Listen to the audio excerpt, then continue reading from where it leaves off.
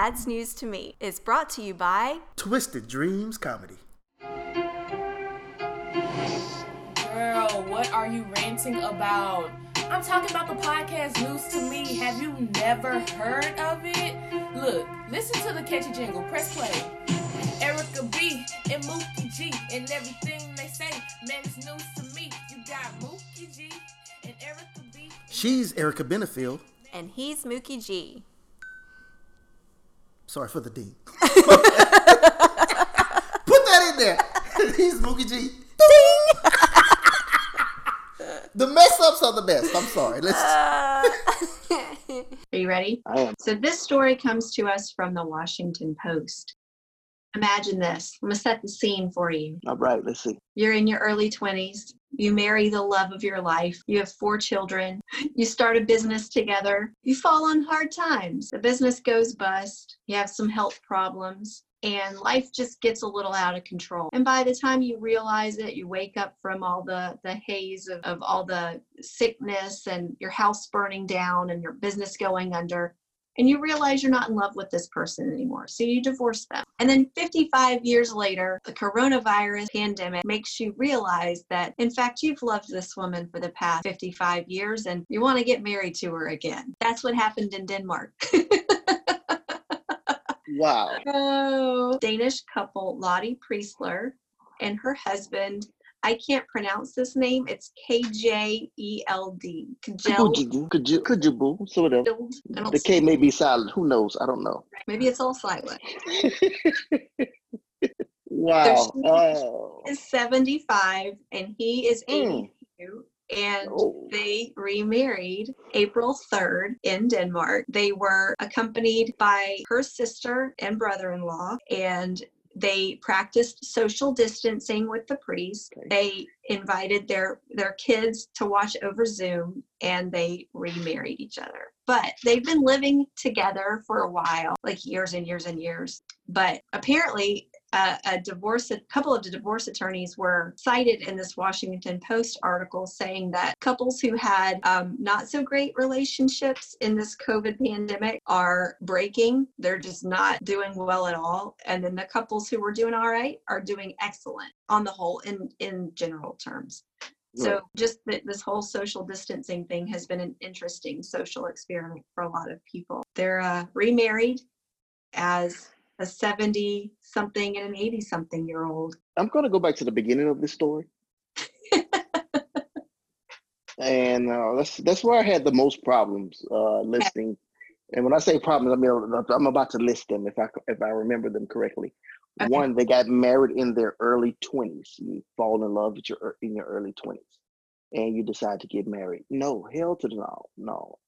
I know there are people that marry their high school sweetheart right after high school, going into college, before going to the military. They do that, and I think that's dumb as well. I don't think you need some time to mature as a person. I know as a man that we definitely need some time to mature because we are some immature creatures. Then you said they opened a business together. I'm assuming, after listening to the entire story, I'm just going to assume that this happened at the beginning of the marriage. Like, 1, I'm already young. 2, I'm married. 3, I'm going to have a business, and my business partner is my wife. I don't even know how to be married yet. Not alone just being a business owner with my partner. So you have to take work home. So marriage is hard enough as it is. If you have a job and I have a job and they're in separate places, but when we go to work together and come home together, I'm getting tired of your ass immediately. Absolutely. Like in the first week and a half. Matter of fact, no, the first 3 days. I've had enough. I've had enough. They're both artists, so they own their business together was a pottery business producing and selling ceramics. So you add artists' personalities into the mix, it's all over. As an entertainer, I can tell you, my husband, the fact that he is incredibly analytical and science-driven and just he's the opposite of me, it goes well together. We go well together because if 2 entertainers or 2 artists come together, sometimes it doesn't work out so well. It kind of mixes it's like oil and water. It's not going to mix at all. No. And Even though yeah, on paper, Rick and I we're opposites in every way, but I think that works well sometimes. so I like how you said that works well sometimes. Okay. Most of the time. Yeah. I can guarantee you that those two individuals realized that it worked no time. There was no sometime in there. They were at work. I can picture them throwing ceramics at each other. Matter of Right? fact, it's like before it even turns into a ceramic, I'm gonna hit you with this clay. That's what's gonna happen. If you mention what happened last night one more time, That would hurt to get hit with clay. Yes, I'm covering my cheek like someone just hit me in the cheek with clay. Take this in the face. I don't yes. want to. Yeah, no. But And as they someone who's divorced. been divorced before, there's no way in HE double hockey sticks I would ever be like, just kidding, let's get married again. No, because I distinctly remember as a woman every single reason why we're not together anymore. Every single one. I remember all of them. Okay. So There's no way. but and 55 years later. So it was 55 years later they got back together. They didn't get married. They just got back together 55 years later. So they got married 55 years after they initially divorced. So Okay. I'm trying to find how long they had been back together before they As you look for that, I'm going to say this. Listen, the reason they got back together 55 years later, they're so old, there are not many people left in the dating pool. So it's like, you know what? I'm going back to my boo since you're still here on Earth. Let's just make it happen. That's right. Yeah. I almost told you another story but I'm going to save this story for another episode because it's intriguing. It's all get out. It's a crazy story. It's a documentary that I watched a couple of years ago. But sometimes people choose spouses that maybe they wouldn't have chosen under different circumstances because they feel like their options are just limited. Maybe that's, to your point, what we're dealing with here. I mean, at 75, you're not really going to go to Tinder and be like, No. hey, internet boyfriend. I don't know. Maybe some people do. First of all, at 75, you don't even know what swipe right means. No, you really don't. No. And I'm sure when they brought the kids in for the wedding, they zoomed them in. Somebody had to do the Zoom for them because I've seen those people use Zoom. It's not pretty. No, it's not. Heck, even me trying to use Zoom, it's not pretty. My kids say I'm old. Maybe that's why. Oh my gosh. But what's funny is that when you look at the picture in the article, she just looks put off as hell. She's just like, And he kind of looks like Walter Brimley. He's like, got his arm around her, and she's not looking too thrilled. Please post this picture what I just do on social media so I can see that, because I can imagine. I mean, they just went back to each other for convenience. That was not love. That's what I'm thinking. Yeah. I'm trying to. So when they first got married, it doesn't say how old they were, but it says that they divorced in 1989. I'm trying to piece together. So they initially got married in 1965. Okay. So they were married for a good long while. Yeah. That's a good while. Yeah. So. And they were divorced for a good while as well. They were divorced longer. Yeah. Yeah. They sure were. But it says they shortly after divorcing found their way back to each other. So I'm guessing that they just they're in the same business. I go show my ceramics to a person and I look up, oh, you're showing your ceramics to a person? Yeah, we're going to see each other again. We're the same doggone business. Right? Their competition when they divorced. Yeah. Just makes more business sense to stay together. It does. A marriage of convenience. Mm-hmm. So that was my story. What you got? Well, what do I have? Do you have a secret door in your house? No, but I want one. You want one? Well, yeah. I think after this story, I want one as well, but you may want to remember that you have it. Okay, this story comes to us from NPR. Long forgotten secret pathway discovered in a hall in a wall at a UK parliament. What? Yeah. So they didn't know that this secret pathway was there, this passage. So within the wall, within the wood paneling of the hallway of the British House of Commons, I don't understand those names, but whatever, I'm not British. There was a small brass keyhole. And people walked by this keyhole for years, not realizing it was an actual door. Someone thought it was an electrical closet, and they tried to open it and couldn't. Well, someone opened the door, and come to find out, it was a hallway that was built. A passage. I'm trying to figure out who was it. I think it was. I cannot find the name. Oh. So this anyway, but this parliament dates back to 1099. That's how old this is. That's how old this parliament is. The building? The Westminster Hall, or Westminster Hall. Excuse me, I'm black. I don't know how to pronounce So those things. fancy. Westminster. Westminster Hall. Well, it was made for, I believe, David II, or Daniel II, but I cannot find his name. Somewhere around World War II, that's when this pathway was made.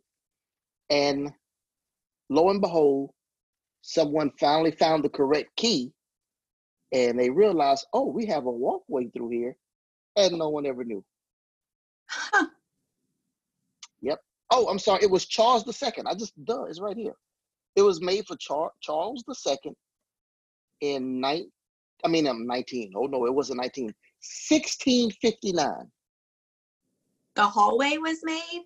It was made in 1659. It hadn't, to their knowledge, it hadn't been used until they recently found it a few months ago.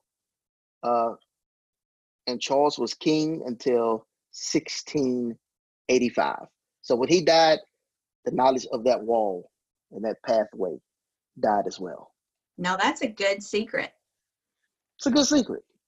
That's a good secret. That's not one that's like, oh, a skeleton fell out the closet. Nope, I just have an extra closet y'all don't know about. That's all. That's right. No. But where does it lead to? Does it say where it leads to? Just from one end to another. Huh. There's no particular spot. Interesting. Nothing of major. It was just made for him to walk through during a ceremony, and for him to get from one side to the other side quicker. I really want a secret room in my house.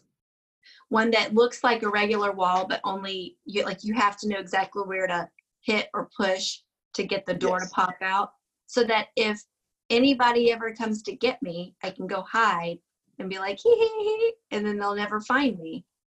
Right. I've always been intrigued by the book. When you pull a book, it opens. Yeah, something like that. But this right here, there was a keyhole, and people walk by this keyhole all the time, and nothing ever like, oh, I wonder what that goes to. Should have taken my kids there; they'd figure it out. Yes, kids will figure it out in a minute. And there's a picture of a guy coming through the door, the secret door. Ooh, you basically have to bend down to see this thing, like a hobbit. Not quite like a hobbit, but you do have to crouch down to get in and walk. But I believe the walk.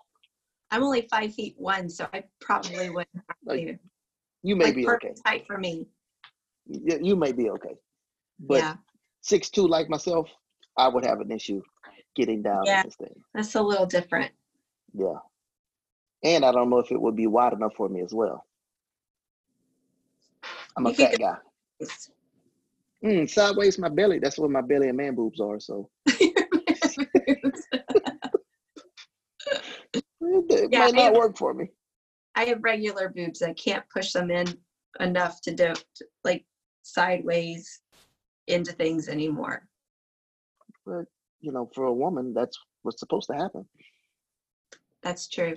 I shouldn't have boobs, as my daughter would say. But anyway, I'm getting off topic talking about my boobs. Secret doors. Oh, that's so intriguing. Now, every time I go into a building, I'm going to wonder what secret doors. When I was a flight attendant, some airports have secret passageways for crew members, so you could bypass security at your home, like Atlanta. Because we already went through all the screening that we needed to go through, and the secret passageways have their own screening. What's the word I'm looking for? Screening. Like TSA, checkpoints or whatever. But because the lines get so long at Hartsfield, the crew would be late all the time. So if you walk past certain corridors, there's these little, they just look like breaks in the sheetrock. They're like little secret doors that you can go through and get to the tarmac, get to the crew room. That's cool.